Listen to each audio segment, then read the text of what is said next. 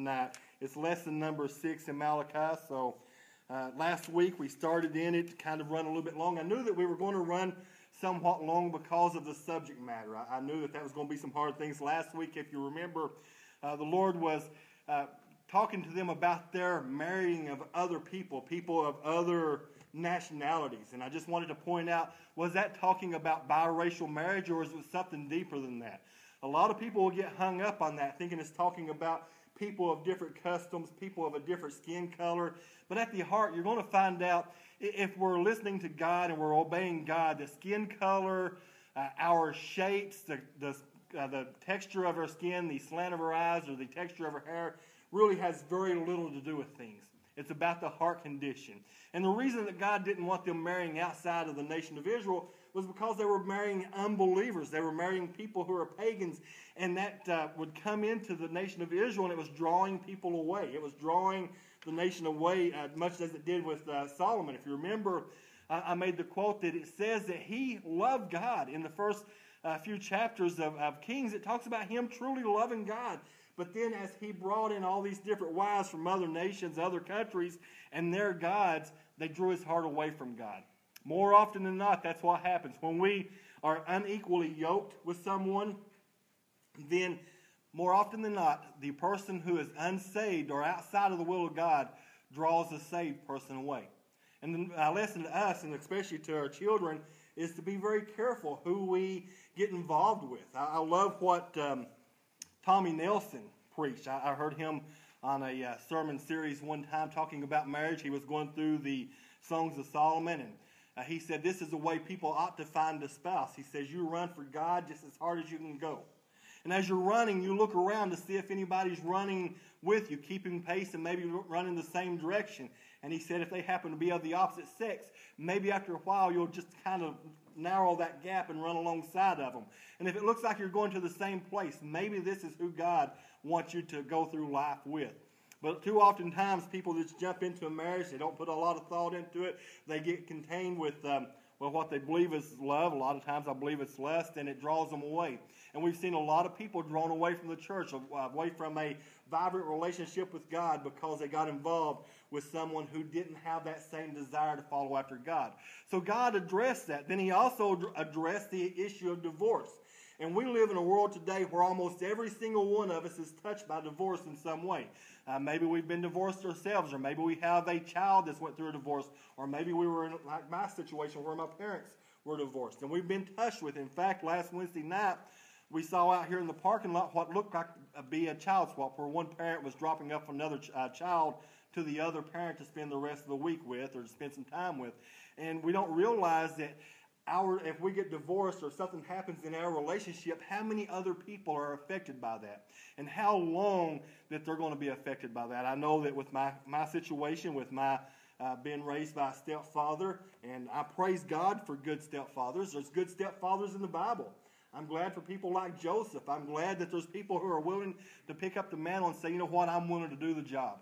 But at the same time, I do believe that there is a desire of God for it to be a husband and a wife, a father and a mother. And ideally, that's the way it should be. But we know that reality sets in. But for the nation of Israel, it was even more than that. They were just putting away their wives because, they were burning with lust after for lack of a better word, the heathen women, the women of other nations that would come in, and they would want to take those for wives, so they would put away their wives. And one of the things that we'll see tonight is God specifically says, I hate divorce.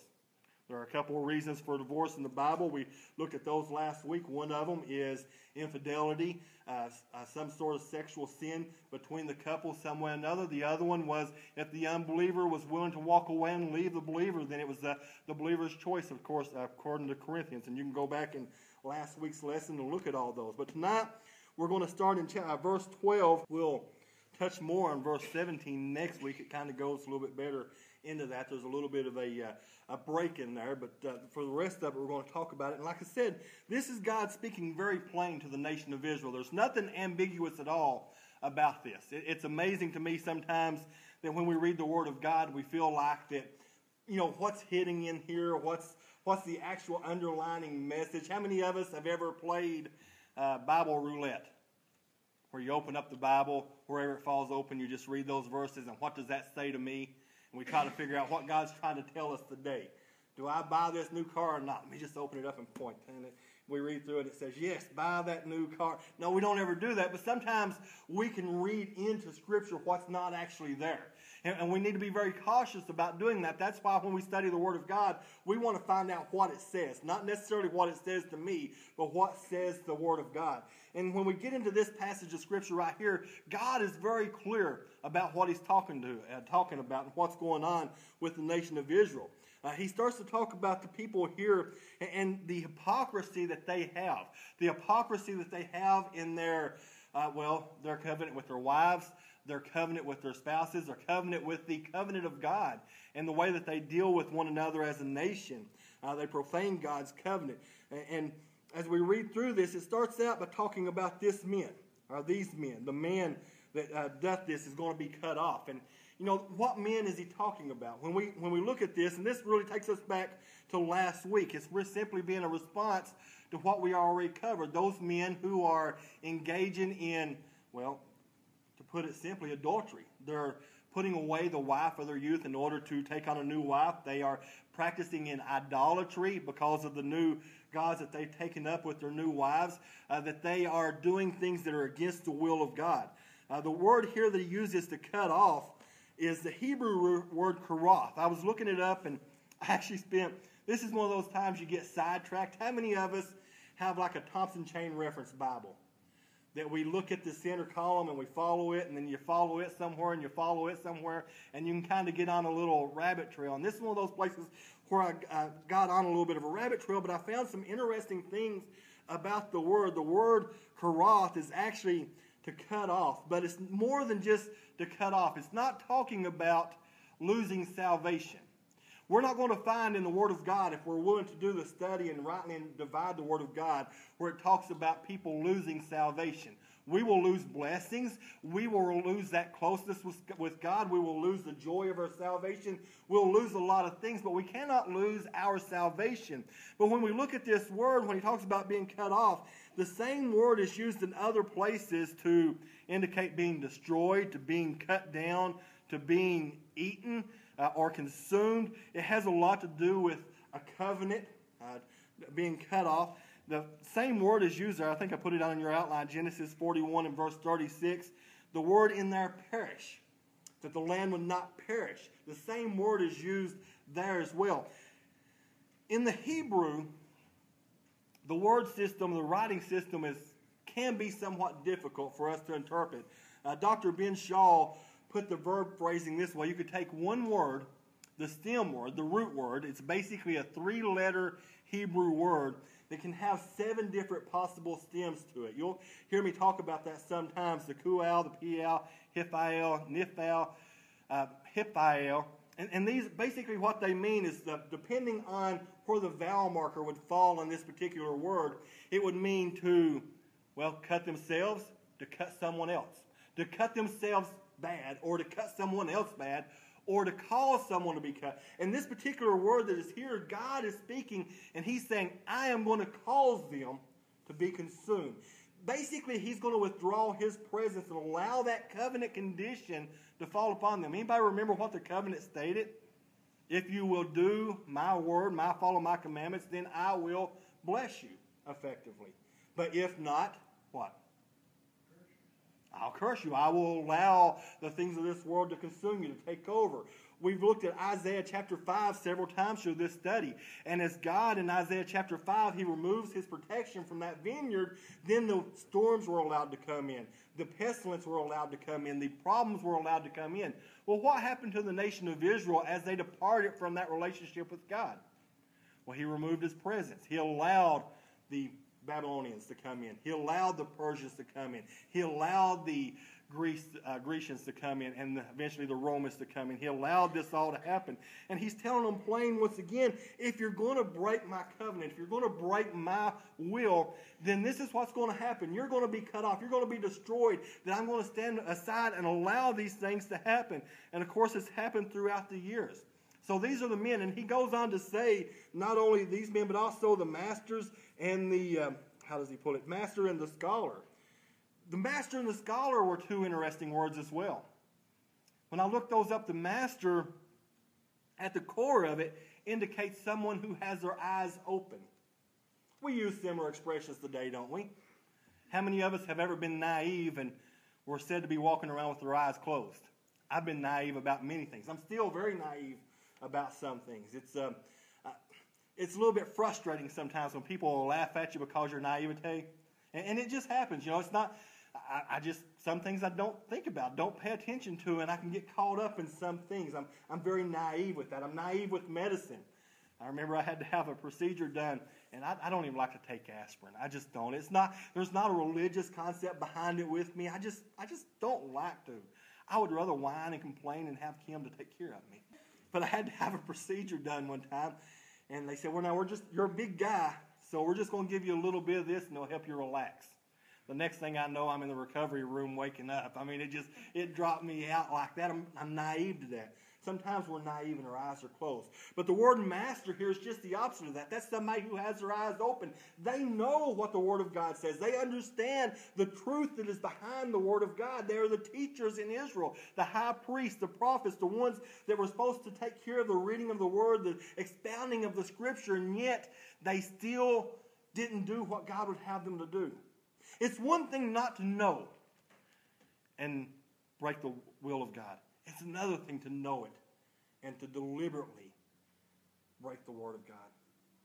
The word for scholar is someone who is basically having their eyes opened. Remember what I said about the verb forms that they had. It's someone whose eyes are being enlightened. They're being enlightened to the truth. And this is talking about the upcoming priests or the nation of Israel even. People who should be learning the truth, but yet are still rejecting it. How many times have we in our own lives had the divine enlightenment, Brother Hargis would be proud of me there, the divine enlightenment to a particular scripture, but then not apply it to our life? When the God of this universe reveals something to us or illuminates the truth to us, we have the responsibility to adhere to that, to apply that to our life, and to make use of it. If we understand and know the truth of the Word of God and do not do it, we are in disobedience toward God. It's as simple as that. We know to do the right thing and we don't do it. Guess what James says? It is sin. Well, I'm not going to be held accountable for that, am I? Well, I don't know. What's the Word of God say? I know what I could say, but the Word of God says you will be held accountable to it. We're going to be held accountable for those things. Once that knowledge comes in, once we have that understanding, if the Holy Spirit speaks to me and says, stop smoking, if the Holy Spirit speaks to me and says, stop watching this TV show, if the Holy Spirit speaks to me and says, stop going to this type of movie, and I do not do it, at that moment in time, I am in willful disobedience to God. The nation of Israel were in willful disobedience to God. The tabernacles of Jacob that he was referring to here is just simply that. The houses or the tents in Israel. All the homes that were in Israel. They're going to be overthrown. They're going to be cut out if the nation of Israel doesn't follow in behind the will of God. And what happened to Israel? A number of occasions that God would exile them from their land. And he would always keep the remnant, bring the remnant back. But yet at the same time, he would fulfill his word.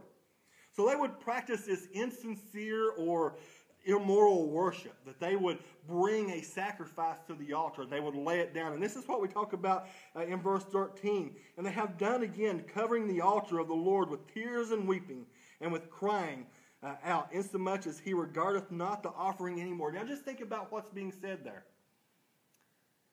Sometimes if you watch the news, you'll notice that people from the Middle East are very emotional. And I'm not saying that in a bad way. I wish we could be more emotional sometimes. I got to tell you, as a pastor, you like to hear an amen every now and then. Amen. As a pastor, it wouldn't bother me a bit if somebody just stuck their hand up and said, praise God. Praise be the Lord. It wouldn't bother me if somebody just kind of stood up and started shaking a little bit and just enjoyed that. We do that at ball games. I plan on doing that Saturday when we beat Vandy. That's right. First time in 4 years. Anyway, nonetheless, But we do that at ball games, so why can't we do that in the presence of God? But when you go over to the Middle East, they are a little bit more joyful. They seem to be a little bit more emotional. And the priests, as they would bring these sacrifices to the Lord, they would weep and they would cry and they would shout and they would praise God over the sacrifices they were given. But remember what kind of sacrifices they were given? Blind and crippled, lame sacrifices. And here again we have it illustrated to us that God is saying, you cannot disobey me and expect my blessings on your life. We can come in and we can shout and we can do all those things I was talking about. We can cut our hair the right length or what we perceive to be the right length. We can wear the right type of apparel or the right attire. We could have all the pieces in place. We can memorize the songbook and know what to sing. We can even read the Scripture and know what the Scripture says. We can pray a beautiful, elegant prayer. But if our heart is not in it, if we're not doing it for God, if we're not being willful, obedient to God, then what does it matter? And this is what was going on with them. They were doing the outward show really good. In fact, even when we get to the time of Jesus, they were still doing the outward show really good. You looked at them and they stood on the street corners and they prayed and they shouted to God and they just thought, oh, how marvelously righteous they were. But Jesus said, it's like whitewashed tombs. You praise me with your lips, but your heart is far from me.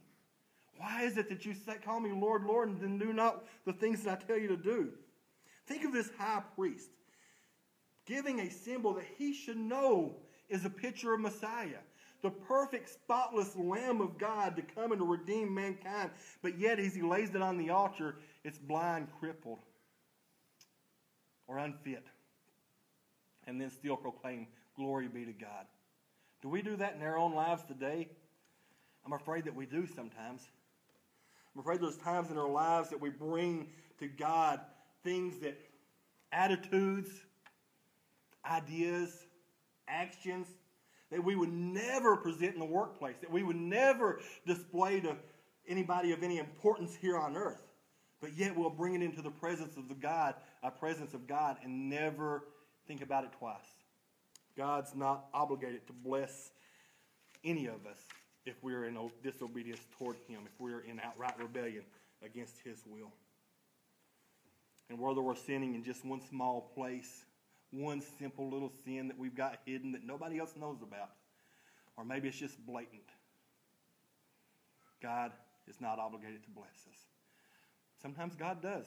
Sometimes God is gracious and merciful and long-suffering, and I've got to tell you, it surprises me. I just don't understand it. And I'll tell you from my own life, I do not understand why God has been so generous and gracious with me.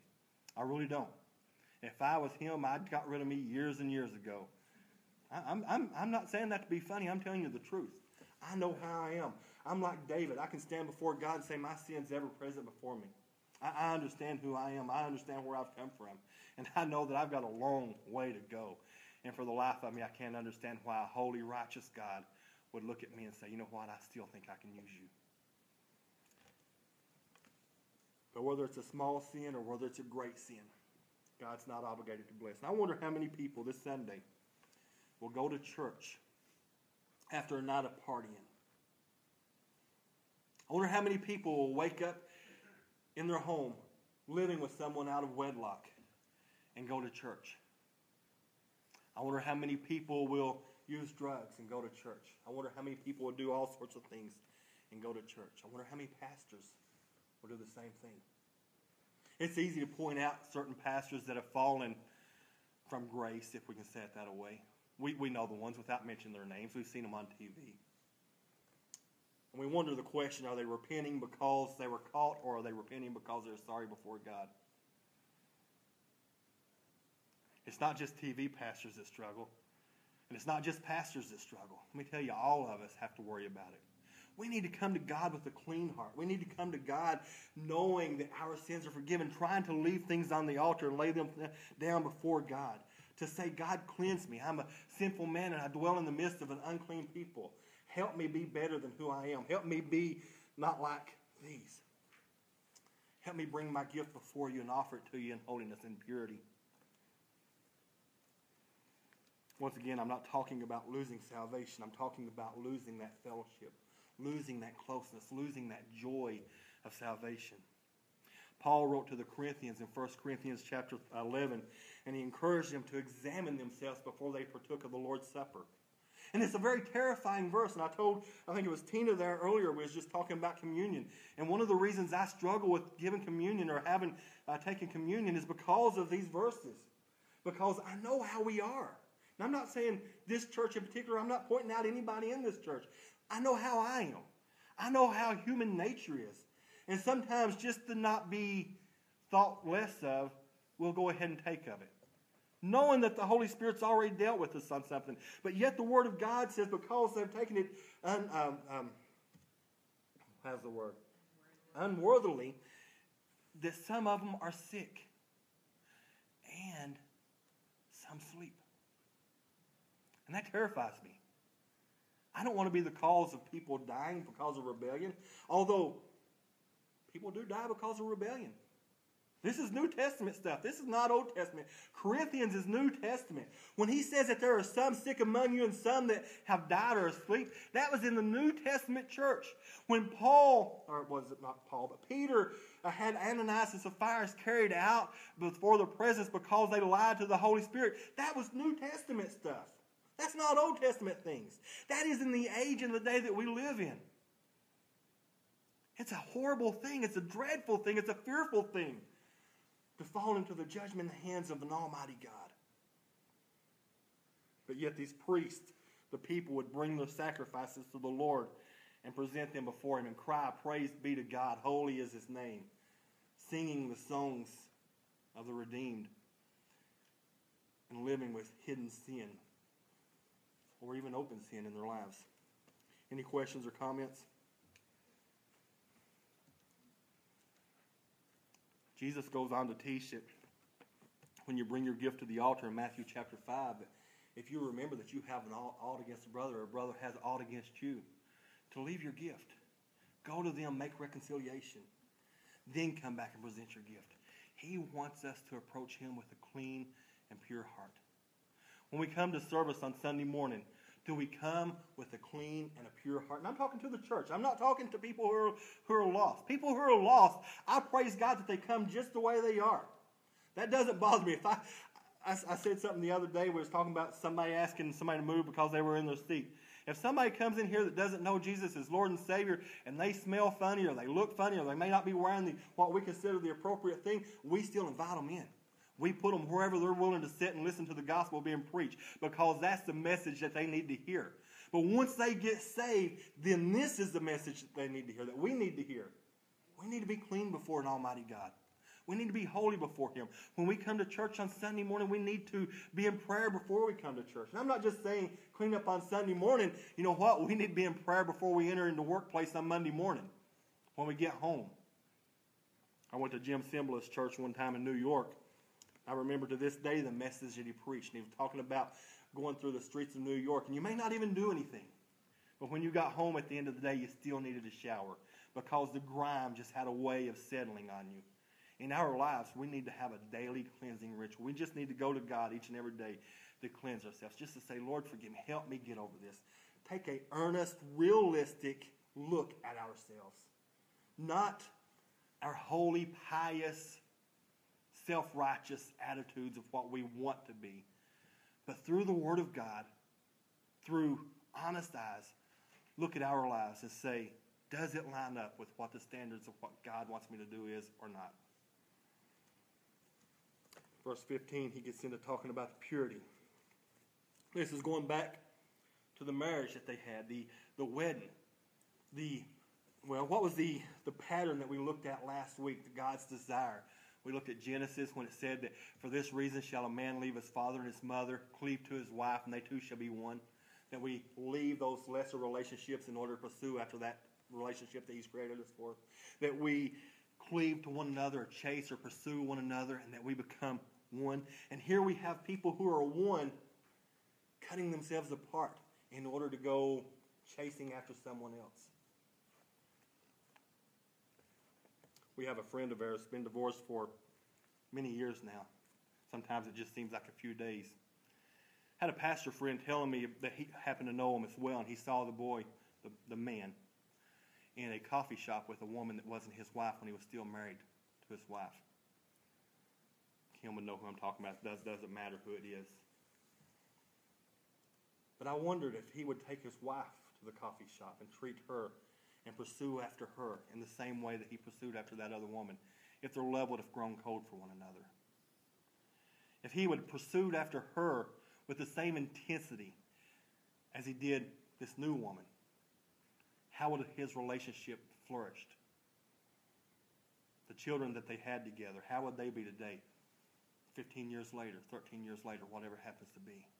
13 years growing up, split between homes because of willful sinning in someone's life. God wants us to be pure. He tells them here that we're made as one. One even in their spirit, that we should be together in that unity. And he goes on to say that we might seek a godly seed. Now, I don't believe that it's necessarily God's will for every married couple to have children. Sometimes it just don't happen. We live in a fallen world. Sometimes bad things happen to good people. I got a brother, my brother Donnie, the oldest brother, would be a super dad. I can't imagine a man that would be a better dad than my brother Donnie. He's got a good heart. He's a fun-loving guy. He's just a really good, never been able to have children, him and his wife. Then we know people that just, you wonder, why do they even have kids? They're still children themselves, or well, at least why they still act like children. They may be 40 years old, but they have no real discipline in their own lives, and yet God seems to give them us because we live in a fallen world, and things happen.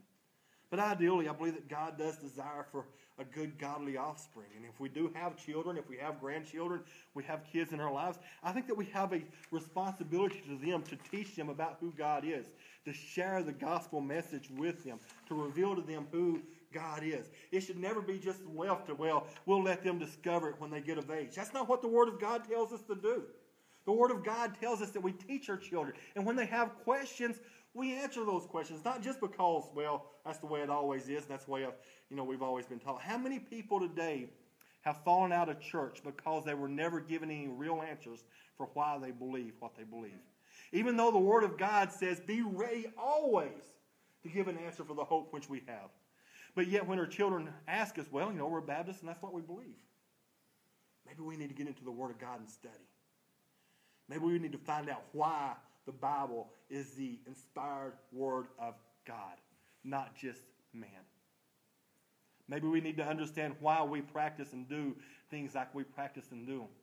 Because when they get older, they're going to ask these questions, or somebody's going to ask them a question. And at that point in time, well, because that's the way my parents always did it, it's not going to be a sufficient answer. God wants us to bring up righteous children, godly children, children who know the truth. I desire for our children, Jaden, it tickles me to death to see her up here. I hope that Sarah and Whitney and Gabe, when they get older and they start to get a little bit more maturity and can come up here and lead singing and studying the Bible. And I look for the day that we're able to do Bible drills with them and they are able to come and quote Scripture to me. And I'm just going to go ahead and let the cat out of the bag. I've got a drawer full of toys in there and little gold coins and stuff, just waiting for the kids to come up and give me scriptures and stuff. Until then, I'm playing with them. Some of them may be wore out by the time you get them. But nonetheless, I look forward to that. We should train our children in the ways that they should go and teach them about who God is, about His greatness, about His power, His ability to minister to them and use them in life and to follow after Him in that bright, beautiful relationship. So when they go off to college and the professor says, well, there's no such thing as God, the child can say, no, not so. Let me show you this book. Let me open this up and read to you. And you explain to me how 800 prophecies can all be fulfilled to the T. You explain to me how 40 different writers over 600 or 60 different writers over 400 years can write and never have a problem with one another, that the continuity follows through. You explain to me how every time it speaks about something scientific, that it speaks with accuracy. You explain to me how science and all the wisdom that man puts into it is changed and modified on a yearly basis, but the Word of God has stayed the same since the day it was written. Yes, the languages have changed. We have the King James Version, the English version that we use today. We may not be able to speak Greek and Hebrew and Aramaic, We still have the Word of God, and if we want to study it and find out what it says, we can stand toe-to-toe with Him and give an answer. The Word of God declares that we can. It's amazing that Paul was able to stand toe-to-toe with some of the brightest, wisest men of his day and leave them speechless. The hostility that God has towards sin. For the Lord, verse 16, for the Lord, the God of Israel, saith that He hateth putting away. That He hates divorce. He hates their lackadaisical way of living. We live in a society today where everything is throwaway. We throw away cups and plates and forks. At least as I do. I don't want to wash them. We make a habit out of just getting rid of things. It wasn't that way. Brother David, I look up to people like him because when they were growing up, if something broke, you fixed it. You repaired it. You just didn't go down to Walmart and buy a new one. You took care of the one that you had. And I think it was a great thing to do, but we live in a day when we have great ability and prosperity, and we have a lot of great things. Sounds like the church of Laodicea to me. But yet, everything seems to be thrown away. And we have people who are married for 6 months, a year, and they end up divorced. Now, don't get me wrong. I know that there's some divorce in here. I know that there's been some in here that's been through that. And I'm not trying to minimize it. I'm not trying to say that you were wrong. That's not my job. But I am saying that we live in a society today that condones that. We live in a society today that condones abortion. We live in a society today that lifts up drug addicts and alcoholism. We live in a society that honors people who are immoral, well, verse 17, and looks down upon people who have a value system. As Christians, we should have a standard. We should have a moral. We should have a belief system that we know why we believe it and we stand according to that. God was, I don't really want to say angry. I don't really even want to say frustrated. Certainly wasn't surprised. Maybe put off by the nation of Israel. After all that they had been through. After all the times that He had revealed Himself in such a magnificent way. Yet they still come to Him in such a lackadaisical way. They come to Him honoring with their lips, but not with their hearts. They come to Him offering offerings, but not of the pure offerings that He desires. It's amazing that people are able to approach a holy God in such an unholy and impure manner.